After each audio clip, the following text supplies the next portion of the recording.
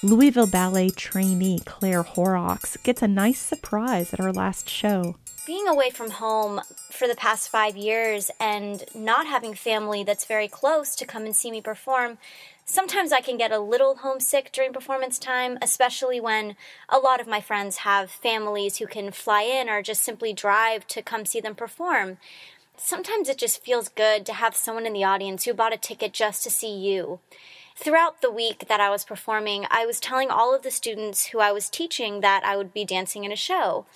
And the last evening show that we had, I was backstage getting in my zone, and when I entered on stage and looked out in the audience, I saw 3 or 4 people. There was a little girl from my beginning ballet class sitting in the front row. There were people from my adult Pilates classes. There were people from my adult ballet classes, and for the first time, I felt like I actually had a family outside of my family in Los Angeles. It really touched me. I got a little emotional about it. It was a really, really wonderful moment.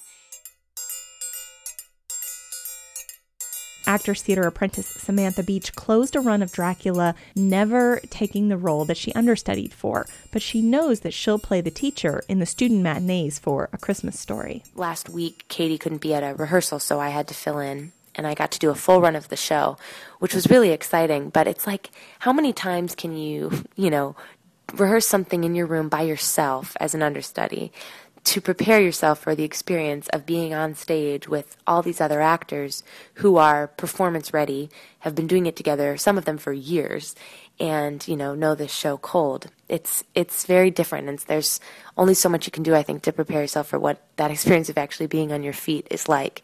And, the tricky thing about the show is it moves really fast, and the school scenes, at least that I'm in, are all pretty short.